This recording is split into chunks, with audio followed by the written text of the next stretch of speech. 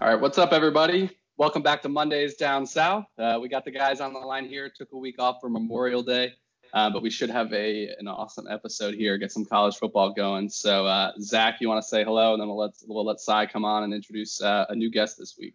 Sure. What's up, viewers? What's up, listeners? This is personally one of my favorite topics. This topic is going to be the top 5 college football traditions. So I know all of us are looking forward to it. Cy, I'll give you I'll give it to you, and maybe you can introduce your one of your really good friends from college, and we can hit the ground running, guys. Yeah, of course. All righty, guys. So this is a huge introduction for me personally because this man Holden is the reason I ever even got into the podcast game. Shout out to the HMAC show, the OG. RIP the HMAC show. RIP, but it was a beautiful, beautiful time. This man used to have me on all the time as his fantasy football analyst. It got me super excited about all this, and here we are today, a couple years later.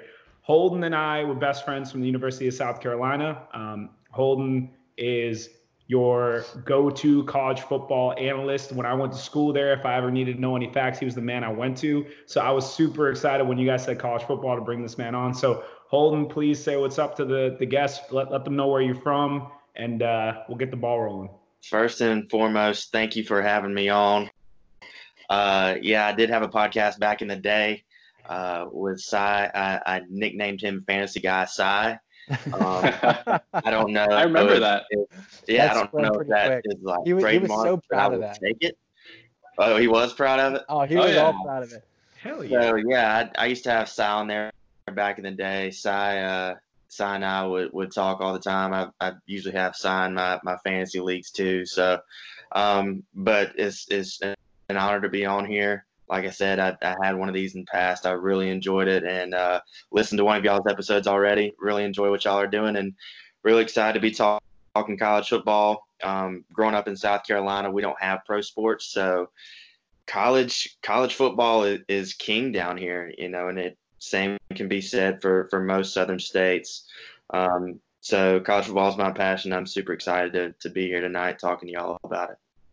Hey man, we're excited to have you. This is some good stuff. All right, Holden, we're gonna get into that, but before we do, we're gonna put maybe you on the spot because I don't know if you knew this was happening, but we're gonna talk about just sports in general for for just a little bit. Try to talk about what's been going on in the last week or so. Obviously, there haven't been a lot of live games, but there's been some traction in terms of some leagues starting their seasons potentially sometime soon. I know the NBA was one of them. They're trying to come up with plans to get the season rolling sometime towards the middle end of summer. How do you guys feel about that? What do you think is going to happen with this new format? I think they proposed potentially the 10 best teams overall from the East and West, I think is what I heard. And I think they're going to try to keep the playoffs going. Do you guys think there's credibility to that? Are you excited about the potential of that? Do you think it should happen? I figured I'd ask you guys that.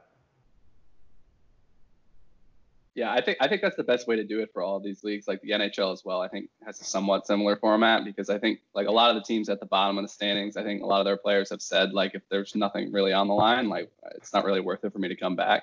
So I think it makes sense, but it's also kind of hard to just limit it to the 8 that were seeded in the top 8 to begin with. So you kind of got to give some of the bubble teams an opportunity. Although with that said, in the NBA, like the Eastern Conference is kind of locked up. I mean, I think the Wizards were 9, but they're 5 out of the playoff spot. So whereas the West, I think is a little closer. You got like 3 or 4 teams that could get in. So it's kind of tricky. And I think, they've got a tough decision, but I think that's the best way to do it. Get a few lead-in games to set the field and roll through the playoffs. Yeah, and I know Damian Lillard is like a prime example of someone who would oppose it. But at the end of the day, like you've had plenty of opportunity. I mean, look, they still played 50, 60 games in the season before COVID kind of delayed everything. So you really had quite the opportunity to make an impact and make a splash. And so the fact that we'll pick on the Portland Trailblazers, they're not really in contention right now of being included based on the NBA's preliminary plans. But at my point is like they're already incorporating more playoff teams than they normally would in a season, right? So you're capturing those bubble teams, at least giving them a chance. And then for the 11, 12, 13 seed teams, like, sorry, you missed your chance. You had 60 games to try to make sure you were at least in playoff contention. And so I think guys like Damian Lillard and some of the other players that are voicing their frustration with that plan, they should just kind of maybe look more retroactively at their performance throughout the entire season And I got this wrong, but I thought it was less teams. Like I think the reason Dame was annoyed, and maybe I got this wrong, was I think there's going to be a total of 10 teams that make the playoffs versus usually there's 16 teams. So I think maybe Dame was, I don't know. This might have just been me getting it wrong. Maybe you're right. Maybe it's 10 teams from each conference. I mean, maybe you guys can correct me on that. But either way, all I know is I want to see this Western Conference Lakers Clippers matchup, and I'm living for that. Like that's what I wanted all season. I want LeBron and Kawhi to both get another chance to go for a ship. Like whatever it takes for that to happen, that's what I want. Holden, any thoughts on the NBA? I don't know if you've been keeping up, but I figured I'm a Charlotte Hornets fan. I try to ignore Nice. that part of my life. I keep up with the NBA, just as much as you're a casual fan, but as far as being, religious, as far as keeping up with it, it's not really me. But I'm kind of with Sign the fact that I would like to see the Clippers Lakers matchup, and I do want to see if this is the year that the Bucks can kind of take the leap and win it all. Yeah. Yep. So yeah, and I just like piggybacking off of that, Holden. I like what you're talking about, like with the Bucks, because this year there's been this stigma behind, oh man, COVID's robbing LeBron of a championship. Like this would be a great opportunity for him to show the world that he is truly the best player by winning championships with 3 organizations. And people are all talking about like how the Lakers are getting robbed until they figure something out. But the Bucks have the best record in the NBA right now. So like if you were to go to the playoffs right now, the Bucks would be the 1 seed, and then the Lakers would fall in at 2, and then it would kind of disseminate down from there. But I think the Bucks have a great opportunity to win it. And there's something I love about a mid-market organization. Like you have your New Yorks, you have your LAs, you have your main metropolitan cities. But Milwaukee is like a young blue collar, it's like an old blue collar town and like a big beer drinking town. Like these people love their organizations, and I love the mid-market. So like I wish the Bucks plenty of success, assuming that the NBA does come back in 2020. Speaking of LeBron, have y'all noticed that the entire Michael Jordan LeBron debate has vanished since the Last Dance came out? It has. I don't know if we can speak to that. Here's the thing. I don't want to bring up the GOAT conversation because we could literally spend 2 hours just talking about that. But I will say, if anything, it's triggered the conversation for me more, and we'll talk about this. I just think a lot of people have recency bias. Whereas like if this doc hadn't come out, like people wouldn't be changing their mind so much. Like you watch something from what happened, 15 years ago, and obviously you're watching one of the greatest, if not the greatest player of all time. And then all of a sudden everybody's like, oh, who's LeBron James? And I'm like, oh, he's just the guy that for the last 2 decades has dominated the league. But the entire argument beforehand was built by recency bias by people our age and younger. They only saw Jordan with the Wizards. Very good point. Or never saw him at all. That's true. We're going to have to move on.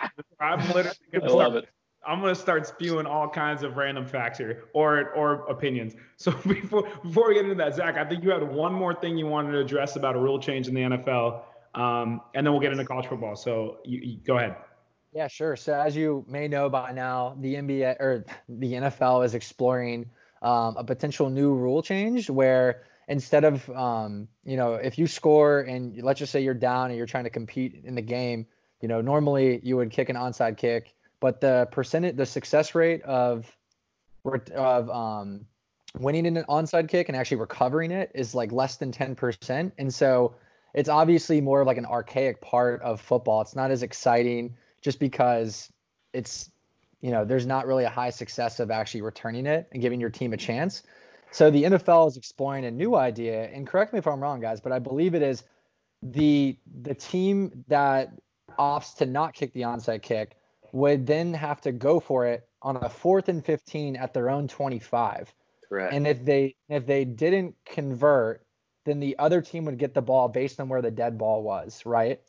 Yeah. So what do you guys feel about that rule change? I find it exciting. I find it fun, but there's a lot of people that are opposing it because you're now we're in a world where there's Patrick Mahomes and Lamar Jacksons and people who are just otherworldly that are just complete playmakers, and people feel like that's actually kind of an unfair advantage. So I wanted to get all y'all's thoughts. real quick before we get the thoughts, to clarify, you're saying they can opt to go for a 4th and 25 as opposed to kicking the onside kick. 4th and 15 at the 25. At the 25? At their team's 25. The drive continues. Yes. Is what you're saying. Yes. Yeah. Okay, if that is the case, I will go first. I think that is absolutely ridiculous. Like I think you should not be changing the onside kick. I think the point is the onside kick was a last-ditch Hail Mary kind of effort to get the ball back. If you put yourself in a position where you need to kick an onside kick to have a chance to be in the game, then you shouldn't have a high percentage chance to convert. I also think a 4th and 15 is much easier to convert than an onside kick. And I don't like the idea of that if you put yourself in a position where you're 2 possessions down and you're having to kick an onside kick. As a matter of fact, that's what makes the onside kick great, because when people do recover it, it's special. Like converting a 4th and 15 isn't nearly as special, and I just don't think you deserve that. And I agree, in a league where passing is dominated, like we see that happen all the time. Not necessarily 4th and 15, but at least like 3rd and 15, like long conversion. So I'm not a fan of it personally, but Holden, go ahead. I did not know Cy was that much of a traditionalist, but let me say this. As a fan of football, I would really like to see it. As a fan of the Denver Broncos playing Mahomes twice a year, I would hate to see it. I would like it more because I'm kind of the mindset that it is much easier to get a 4th and 15 than an onside kick. I'd be more comfortable with 4th and 20. Yeah. Rather than 4th and 15. I feel like that kind of evens it out a little bit more. So yeah, that's kind of my take on it. I'm with you, Holden. If it was longer, I'd be more.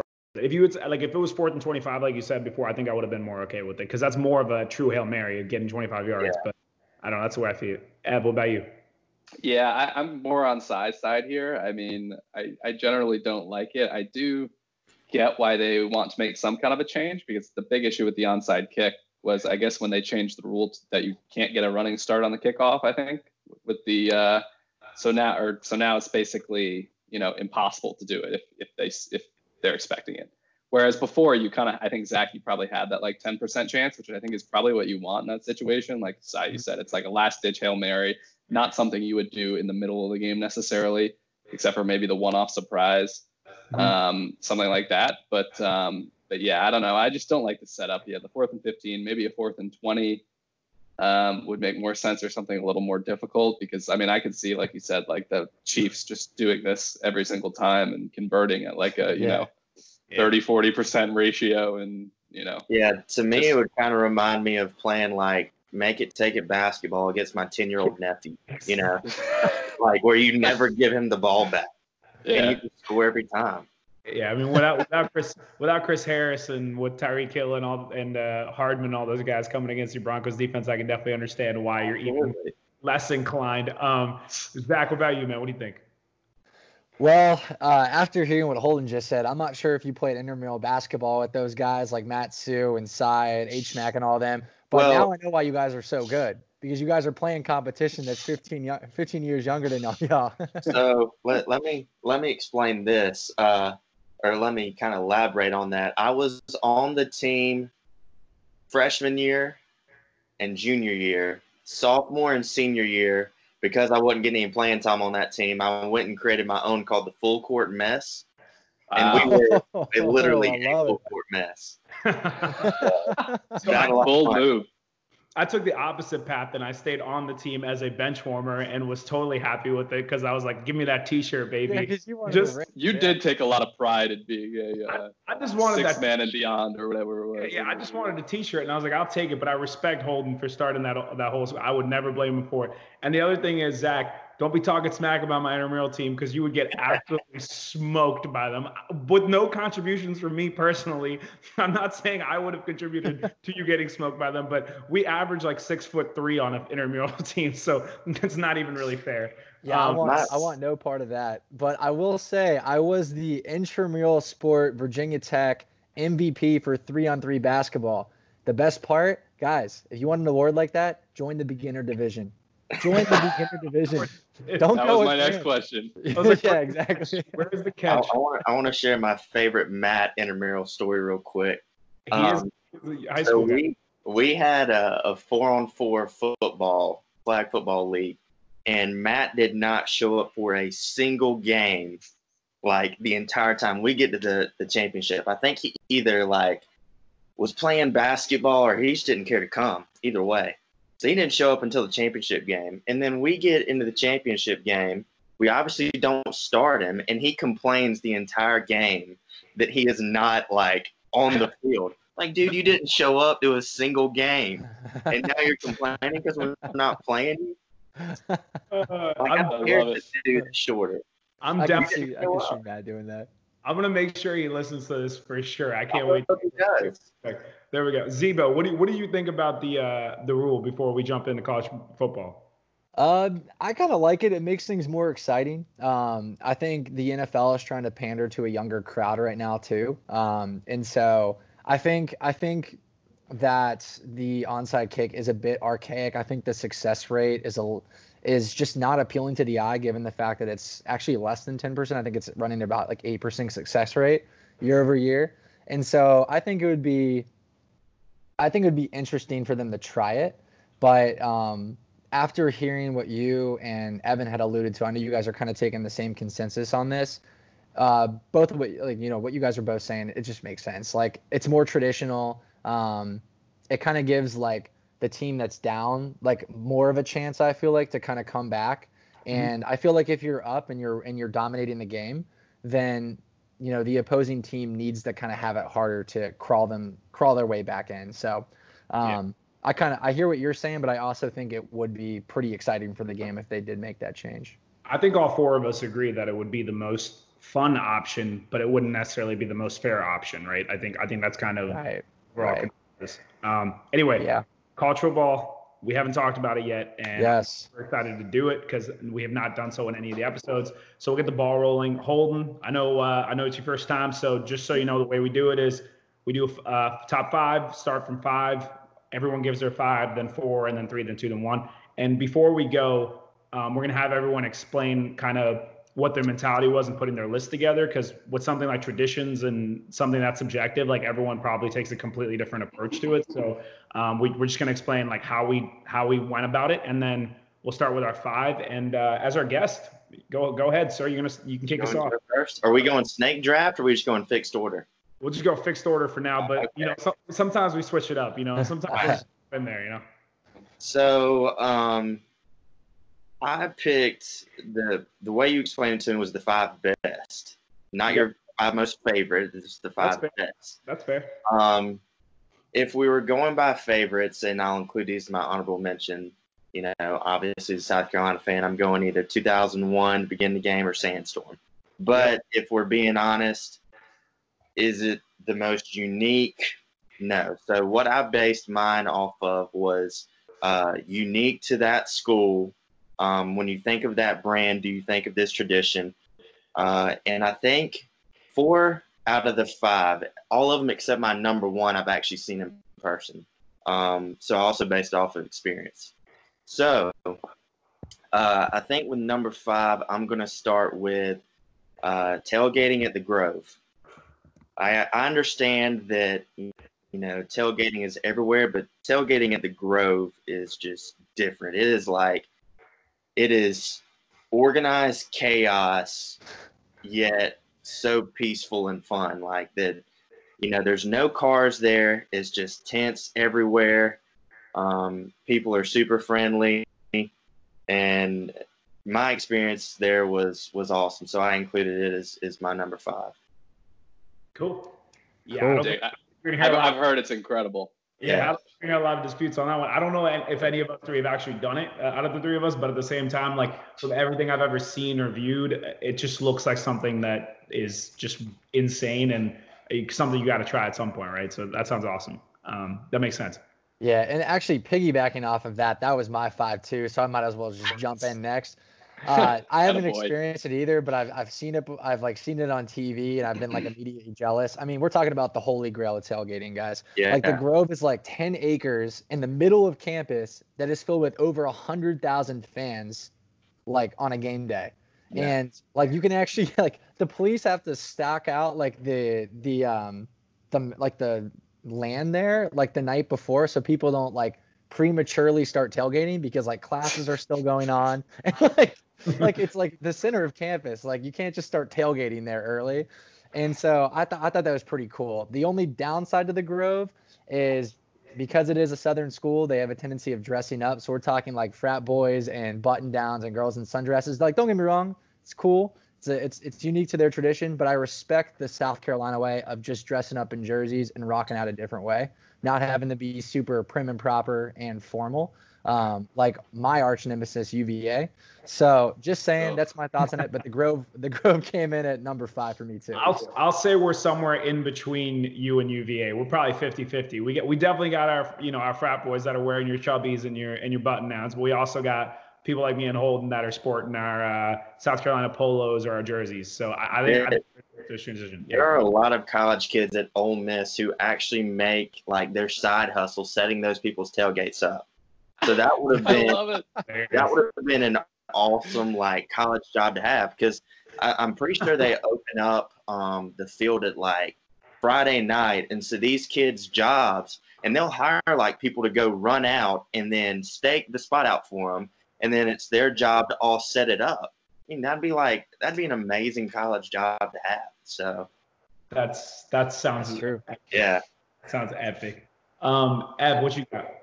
All right, so number 5, I guess I made my list. Some of them are a little more general, and I kind of combined a couple here and there. And some of them aren't necessarily specific to certain schools. And I guess it is closer to just like the ones I enjoy, sort of. So number 5 is kind of a combination of like obscure mascot traditions, not necessarily obscure, but just awesome. So the Sooner Schooner is my personal favorite. And this is in part because they knocked it over. I don't know if it was last year or the year before. And I loved every bit of that, mainly because no one got hurt, of course. So enjoyed that. And then the Florida State Seminole guy, Chief, whatever his name is, Osceola. Planting this Osceola. Yeah, there you go. Planting the spear at midfield.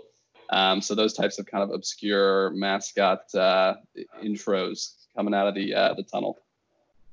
Yeah, so we've kind of lined this up perfectly in terms of the way that we're going with the order, because I had a more similar situation to Ed with putting together my list where I took a pretty general approach. It was more holistic. So I kind of referenced like things that happen at most big college football schools and like why I enjoyed them. So number 5 for me was actually very similar to Evan's. I had both mascots and I had the hand signs, because I love the tradition of college football where like certain schools have that affiliation, whether you go on Hook'em or go Gamecocks or even the Chomp, as much as I hate Florida sometimes. Like those are just such cool traditions. And when you're a student at any of those schools that have those kinds of signs, like every chance you get, you're throwing it up, as a symbol of pride, which I think is just so cool. Like every time we did the, go Gamecocks, I always had chills when we were first doing it. So I love that. And then mascots, like Evan said, Boomer Sooner was a perfect example. Like there's just so many entertaining mascots in college football that, have their own goofy tendencies and their own vibes. And I think that's something that, whether you're a fan of football or not, when you watch those, like when somebody comes to a game and sees it for the first time, I think people are very entertained by it. So that was number 5 for me. Holden, kicking over to you for 4, buddy. All right, number 4. I actually really don't like this school, and I kind of think the way in which they go about it is stupid. But Midnight Yell for Texas A&M is my number 4. It's really cool in the fact that they can get that many people to come to it, like get out at midnight and practice their cheers. But so I don't know if you went to it, but the first time we played A&M in 2014, when it was at home, and when they go to an away game, they'll pick a destination to have their Midnight Yell at. Well, they picked it on the steps of our state house, which to me was like so disrespectful. And they complained that so many South Carolina fans showed up to oppose them. Well, like, what do you expect us to do? You're on a step, And they crack stupid jokes like, how do you know the toothbrush was invented in South Carolina because anywhere else has been a teeth brush? It was stupid, like corny jokes like that. But the concept of like having people there and doing that at midnight to me was pretty cool. So it's unique to them. So I'll put it number 4. Yeah, if I remember correctly, that was the Manziel era of Oh no, that was the Kenny Hill. Kenny Hill. Kenny True. Kenny Trill, where he threw for like 500 yards and yeah, they smoked right after Manziel. They smoked us. Not excited about Jimbo Fisher running that squad now too, because now we just added another crazy opponent. But that's a good one for sure. The Midnight Yell's iconic. Zebo, take over, buddy. Yeah, well, Kenny Hill smoked y'all, and then he didn't smoke the rest of the SEC, so we had to flee to TCU because the Big Ten is notorious for not having a freaking defense. What is it? This? Oh yeah. We'll stick to getting we'll stick to getting smoked by Kenny Hill. You could stick to getting smoked by schools like JMU and ODU. So we'll all have. All right, boy, Cy. All right, I'm coming at you now, Cy. Go ahead, buddy. So, all right. So my number 4, Holden and I see eye to eye, evidently, because the Midnight Yell was mine as well, and just the 12th man in general. Oh, that's weird. Because just kind of expanding off of that, so the Midnight Yell is like regularly attended when we're talking about home games. So Holden was kind of mentioning the away games. For home games, it's regularly attended by 25,000 people or more. It's insane. The entire and we're talking just one section of Kyle Field, and so I just think like that tradition, which has been ongoing since like the early 1900s, is pretty special in itself. And then on top of it, you have like the 12th man, which is just kind of like this unifying message that A&M preaches. And when everyone kind of walks into Kyle Field, I mean, this is a stadium that's 100,000+ people, 4th or 5th in seating capacity in the country. I mean, this place is hard to win in. And so I just think not only like the Midnight Yell, not only just like the the large military presence that kind of lead those events, right, and like lead those cheers and whatnot, and then also the unifying presence of the 12th man, I think is pretty cool and something you can't ignore. So just like Holden, A&M is my number 4. I think what's really cool about the 12th man too is that it extends beyond just football, right? Like it's their kind of school philosophy. Like I really appreciate that A&M is that invested in their sports. Baseball, the tradition with walking a batter. I'm sure you guys have seen that before. It's the 12th man representing there. It's like one of the most entertaining things to watch and daunting. So A&M does a really, really good job in terms of showing up to games and having traditions. I got to give them props for that. Whether the weirdest fans you'll ever meet. It's the nicest stadium I've ever been to, but they are the weirdest fans. I can see that. E, what's up? What do you got? Yeah, I got number 4. I couldn't make a list without mentioning College Game Day in some capacity. So I think it was a little too general to have a specific point. So number 4 is Washington State having their flag flown at College Game Day 200 plus shows in a row. For those that don't know, obviously I think they mail the flag around the country to different people in that area, depending on where it is. And someone always shows up with the flag and flies it on TV during game day. I think they've had a couple of close calls, but they've always gotten it done. I think it was originally a way to try to get College Game Day to go to Pullman, which was entirely unsuccessful for a very long time until I think recently they were there. Maybe it must have been the Minshew days, I guess. But yeah, that's my number 4. I like that you made the Minshew reference since you shaved your mustache off. You had to. I know. On another mustached man. The full story is that I was trying to like tidy it up a little bit, and I went way too in close, so I had to. Otherwise I would have wrote it out. But oh man, we're gonna miss the quarantine mustache on this show. I know. All right, I'll jump over forward. This shouldn't surprise any of you, as you guys know. I love my singing, but I love sing-alongs in college football, man. Whether you go to West Virginia and you hear Take Me Home, Country Roads, whether you go to Tennessee and you hear, good old Rocky Top, whether you go to Michigan and hear the Victors, I just love a good old fight song and the whole stadium sing along, especially in big moments. It gets me hyped. I was that one guy in our group that would sing the Carolina theme song every single time it came on without a doubt in my mind. Like, I just think sing-alongs are so entertaining, especially when people have fun with them. So that was just a casual chill number 4 for me. I had to my good Country Roads mention, but so JMU played West Virginia this year, and the entire lead up to the game, I was like, we're winning, and because I was like, we're not going to hear Country Roads today. And then of course we lost by like a touchdown, but West Virginia was terrible last year. Yeah, they're pretty bad. Yeah. So, and we like just didn't play well. So I generally thought we should have won. So I skedaddled before it came on because I was like, I'm not listening to this shit. I was so mad. Yeah, that's why a good one. Left and bolted for Houston. The size point at Tennessee, actually more so than Rocky Top. At the beginning of the fourth quarter this past year, all their fans sang "Friends in Low Places," and to me that was a highlight of that game. That's awesome. That's pretty dope. And that's Hogan's favorite song. My number 3, I picked the War Eagle flying in pregame in Auburn. I've been to a couple Auburn games, and that is really neat. They'll start it like up on the top of a ramp, and it'll fly around. Their fans like try to keep a chant going the entire time, and they run out of breath, and it's kind of funny to listen to them. And they're trying to keep out war drawn out for like 45 seconds. But I think it's really cool, and it's something unique to them as well. Solid. That's awesome. And for my number 3, I actually don't have the same one as Holden this time, luckily. Nice. But I know I've been making fun of the Big 12 already on this podcast, so I figured I'd give them some type of redemption. My number 3 is Texas-Oklahoma, the Red River rivalry. I think just since they started playing in actually the year 1900, it's been one of the longest standing rivalries in college football history, let alone just sports history. And, whether it's, like, Sam Ehlinger.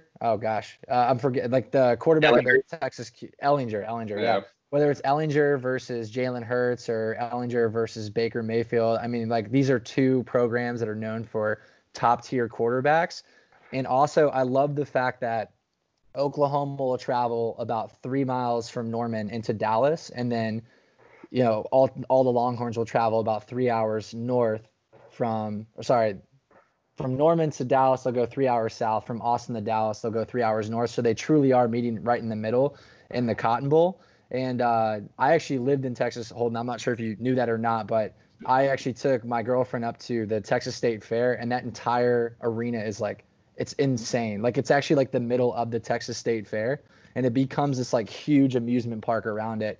So I just think like that has like more sentimental value to me, but just those games are so close. And like Texas and Oklahoma have been widely known for like the most recent years as being like the two dominant teams in the Big 12 outside of Baylor here and there. So, I mean, those are usually like the best teams that make it.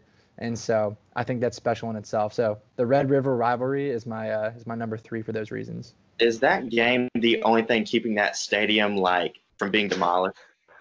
So I found out that the Dallas soccer team plays there, which I think is like the only other saving grace, because Jerry Jones would not let any soccer players touch the turf in Jerry World. Are you sure about that, Zach? I'm pretty sure, unless that they've got Toyota Stadium. It depends which soccer team. Is that the stadium that's the MLS stadium? Yeah, that's where JMU always plays for the championship. That's where the MLS team plays. So unless there's a I don't know, another. They could play the Rangers' old stadium now too. That's where the XFL team played. So I think they're actually I think they're knocking that down now. Oh yeah, it's got to be on its last legs. Yeah, the Rangers are building a new stadium too. But anyways, I mean, regardless, it's such an iconic stadium in Texas that I can't see them doing that, because that's what they actually like center their yearly state fair around too. Like that's like the middle of the map essentially. So yeah, but that's a good question. I don't know. All righty, E, what's up? Is it me? Oh yeah, it is me. 3 for me is whiteouts at Penn State.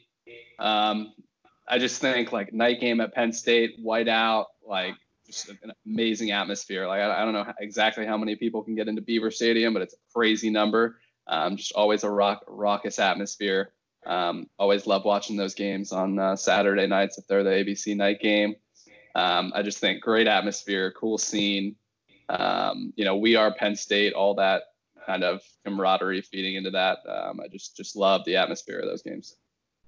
Cool. That can't complain about that, especially like you said, it's the whiteout is so easy to see on TV. Like that's the it's visual of it all is crazy. Yeah, exactly. Number 3 for me was SEC tailgating specifically. So a little bit of a throwback to Zach and Holden. Obviously, you guys don't love our SEC bias over here, but there's a rhyme to the reason. And like Holden said, with a lot of these schools, they don't have professional teams, whether you're talking about Ole Miss or South Carolina or Alabama or, even the Tennessee has one. Like the Vols were such a big part of their, tradition growing up. And all these schools that I've just mentioned are incredible tailgating spots. Obviously, you guys have seen South Carolina yourselves, and I think you guys had a good time. But I just think there's so much like energy and like flair that goes into those tailgates. No matter how good or bad we are or those teams are, people literally just all week, that's all you think about. You're thinking about that tailgate and that game and how you're going to celebrate before and how you're going to drink your sorrows away after, and or if you win, how you're going to celebrate. So tailgate's always going to be pretty special down in the SEC. So that's number 3 for me, and I'll always have special memories of that. Yeah, South Carolina fan, tailgating is really the only thing that gets us through football season, to be honest with you. At least the last couple years, for sure. Yeah. And as Evan was giving his Penn State whiteout story, I was thinking about when Spurrier was still at Florida, 2001. South Carolina did a blackout, and they absolutely killed us. And Spurrier thanked us after the game, made it easier for their players to see the ball. So that was all I could think about.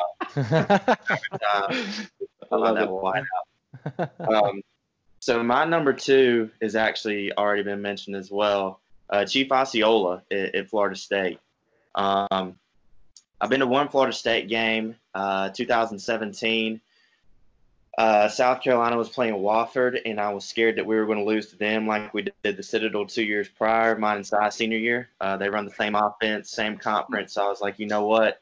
Mike Houston. Get out on this. I'm going to go to somewhere different. So a buddy and I went to Florida State, paid $6 to see them play Delaware State, who is an FCS school, didn't even have the mandated number of scholarships available. Like this game was 70-0 in the third quarter.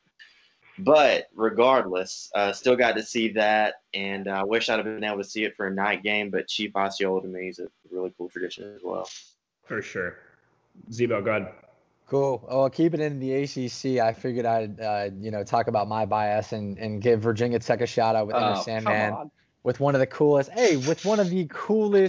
I'm just kidding. Stadium entrances in the country, where we just our tailgating is not prime time, not even anywhere close to the SEC. But once we get into the game, it's such a cool experience where you can actually start to feel the anticipation. They kind of start playing the low music, the team gets released from our locker room, the away team will come out, and then they'll just stop, and then you just hear Enter Sandman blare in the speakers, and everyone's jumping up and down. We've actually caused earthquakes before as a result of everyone jumping up and down in unison.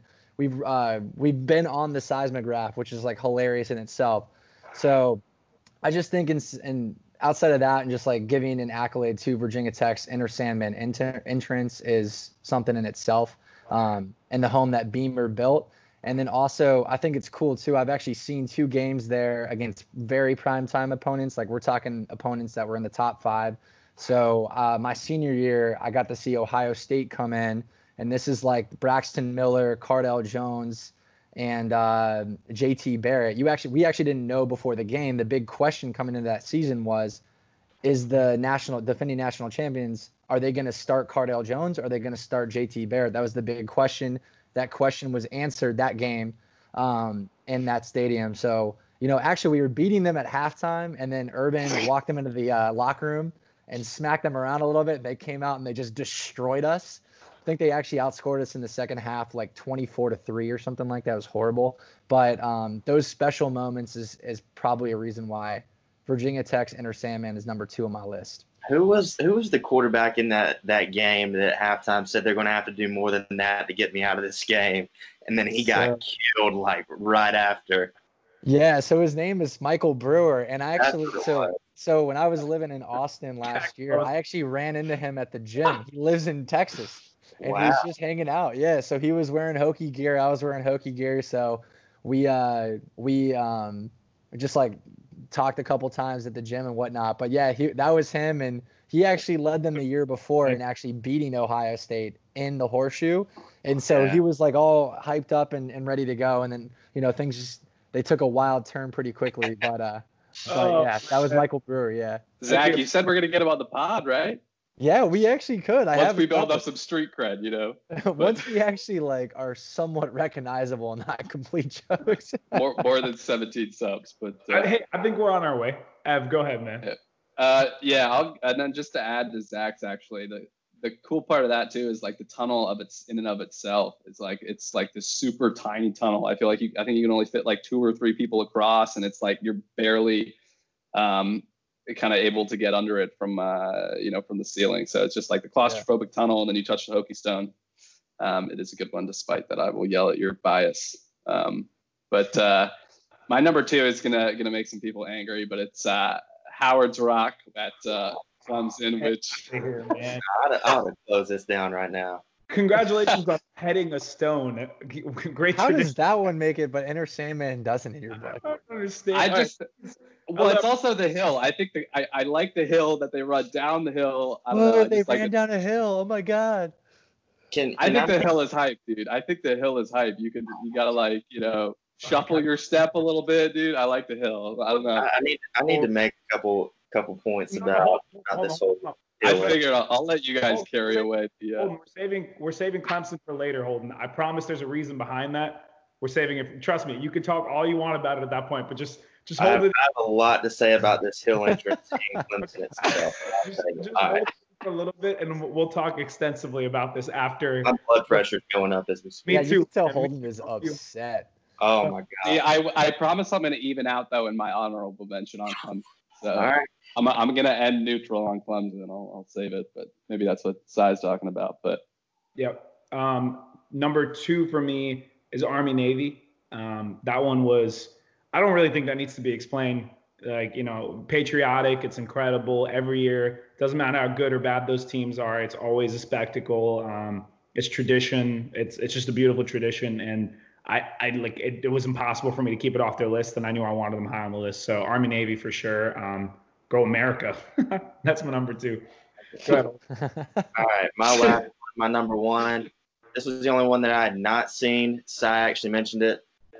Country Roads after a West Virginia win.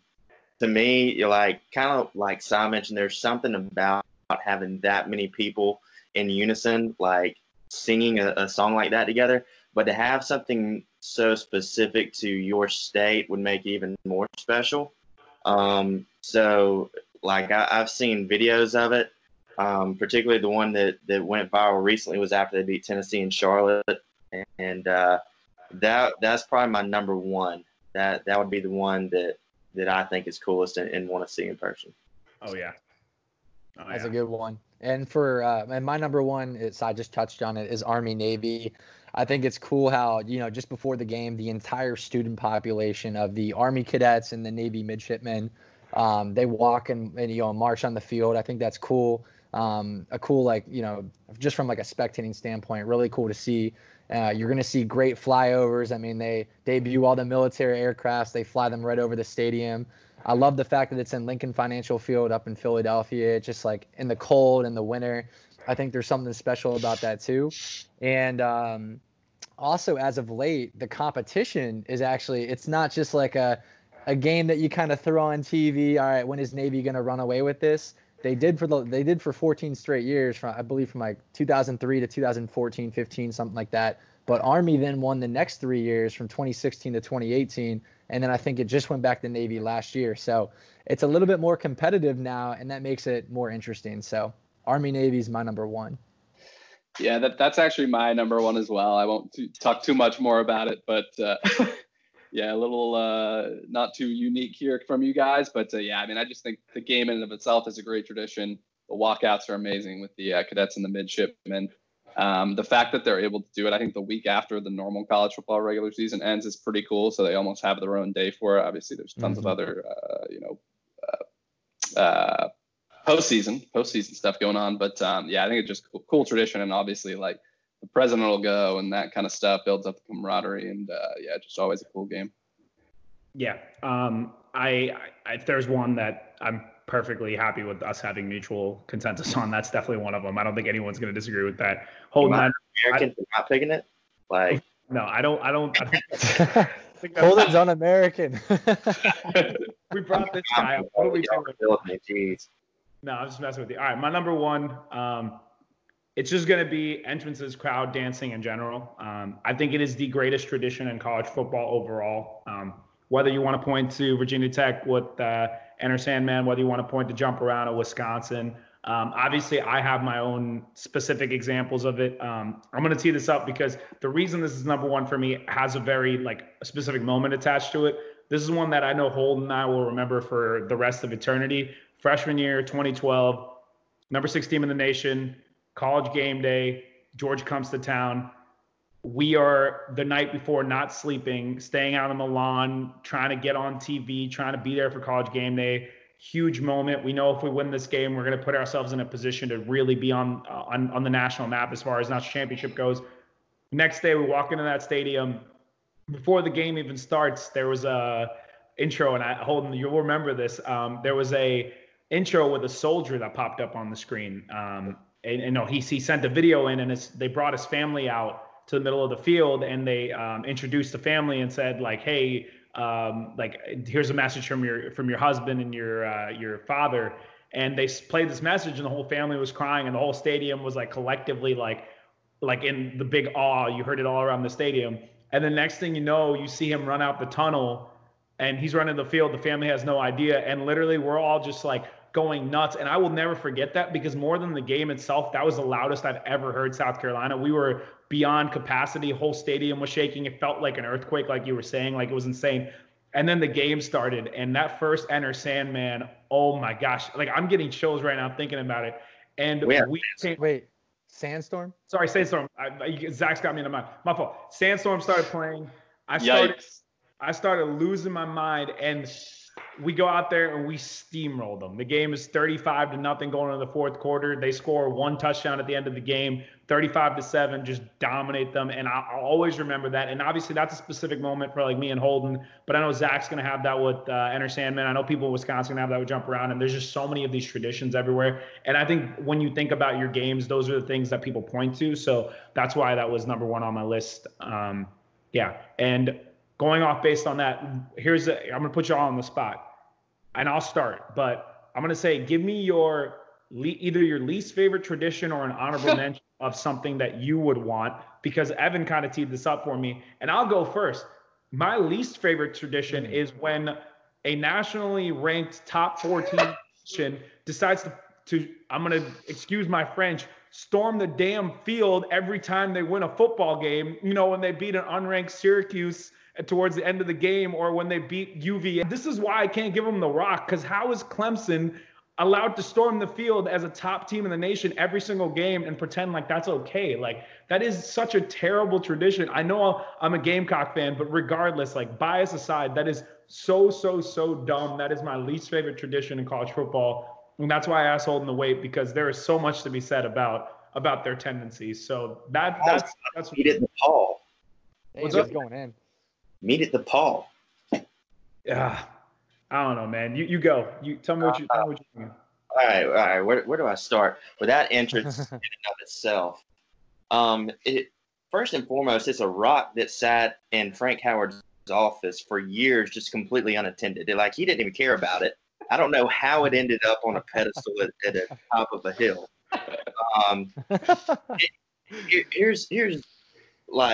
Let's go through the entire path, starting when they leave their locker room.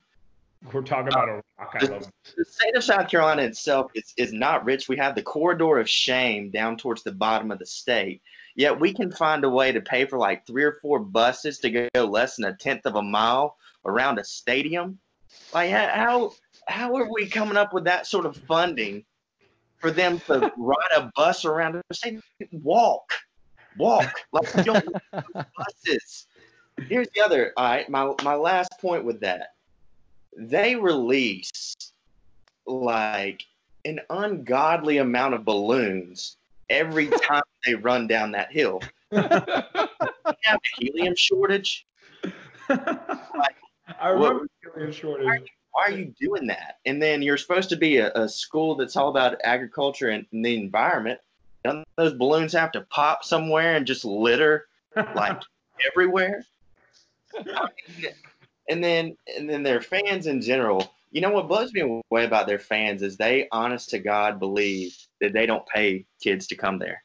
Like they, honest to God, believe that it is the culture that our Lord and Savior Dabo Swinney has created, and that they have never paid a kid. Like you can't tell me that 5-star Sammy Watkins leaves Fort Myers, Florida, to come to a 6-7 Clemson program in 2011 without getting a little, I mean.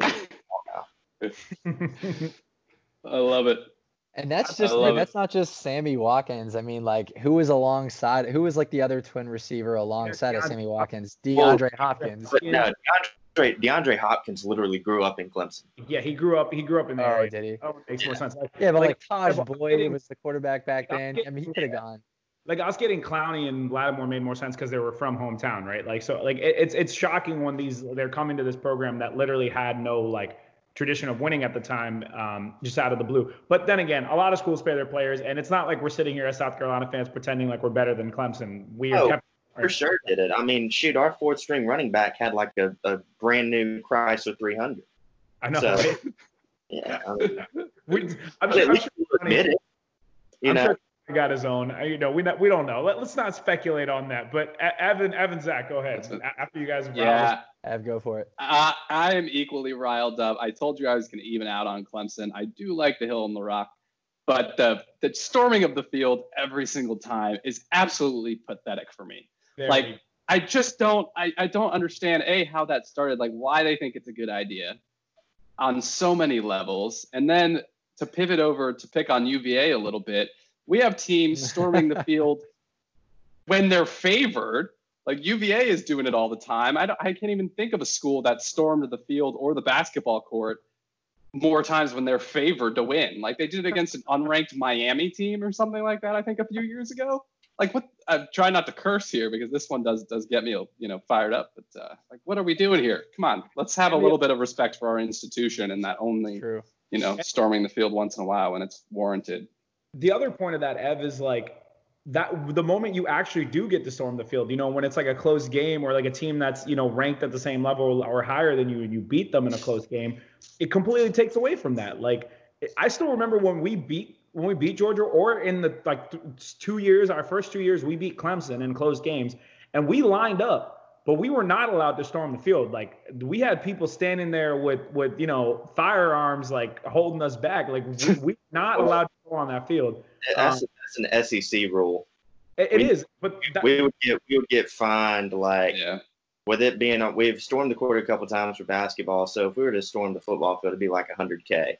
Fine. So, but that's the point, right? Like we consistently, or at least over the last 2 decades, have been the conference with with the Alabamas of the world and stuff. And Clemson beats like nobodies. No offense to your Virginia Tech, but you guys aren't even in the same like side of the ACC as them. But they beat basically nobodies and then storm the field. Like it doesn't make sense. And like I've said, UVA, like first of all, I'm just tired of UVA fans in general because like. They don't go to their games for like 5 years, and then all of a sudden UVA is good for one season, and it's like UVA football. I gotta watch UVA football. They had to pack it all into 1 year, storm the field, become ranked. Get them out of here. Get them out of here. Zebo, go ahead, man. I'd probably say it's a toss-up between the I don't like the Mississippi State cowbell thing. I think that's stupid. That's a good one. I was just like thinking about these like random. As Cy and Holden were going. But another one I can't stand is the turnover chain. Like it was fun for a year, but like when Miami is just consistently terrible, like there's no excuse for it. Even with how bad Florida State is, Florida State's still knocking Miami around. That's when you know you're bad. So those are probably my two. I like that. Is that still around? Dude, yes. They were doing it last season. Trading. Look, if you want a turnover chain. I thought that was like a 1 year fluke thing, and I liked it for that reason. But yeah. Well, Ed, the reason why you didn't see it around was because they weren't making any turnovers. Dude, and if you wanted to have a turnover train, you should have done it in the 90s with like Ed Reed and Ray Lewis and all those guys, because it actually makes sense. But now I'm like, dude, I'm tired of teams that aren't like it's like both sides of the spectrum. Like teams that are too damn good to be storming all the time, and teams that just aren't good having these kinds of traditions. It's like, come on, if you're gonna have a tradition, you have to be at least you have to have been good when you established that tradition. You know what I mean? That's the way I look at it. But yeah, that's fair. Well, it looks like we're right at 9 here. Yeah. But so we'll probably close this out. But Holden, it was much appreciated getting you on today, man. That was a ton of fun. And this is one of my favorite subjects, clearly based on how long we talk for. This is everyone's favorite subject. So just from like an audience standpoint, thanks for tuning in. Thanks for listening. Leave us some comments if you agree or disagree with us, and feel free to leave some questions too, man. And we'll maybe we'll get you on. Holden, you got any last words? I appreciate it. Yes, sir. Any last words before we sign off? Anything you want to point to? You good to go? Go Cox. Go Gamecocks, baby. Yes, sir. All righty, guys. Thank you very much. Like Zach said, everyone stay safe. Hope you're all healthy and well. And thank you for listening to Mondays Down South.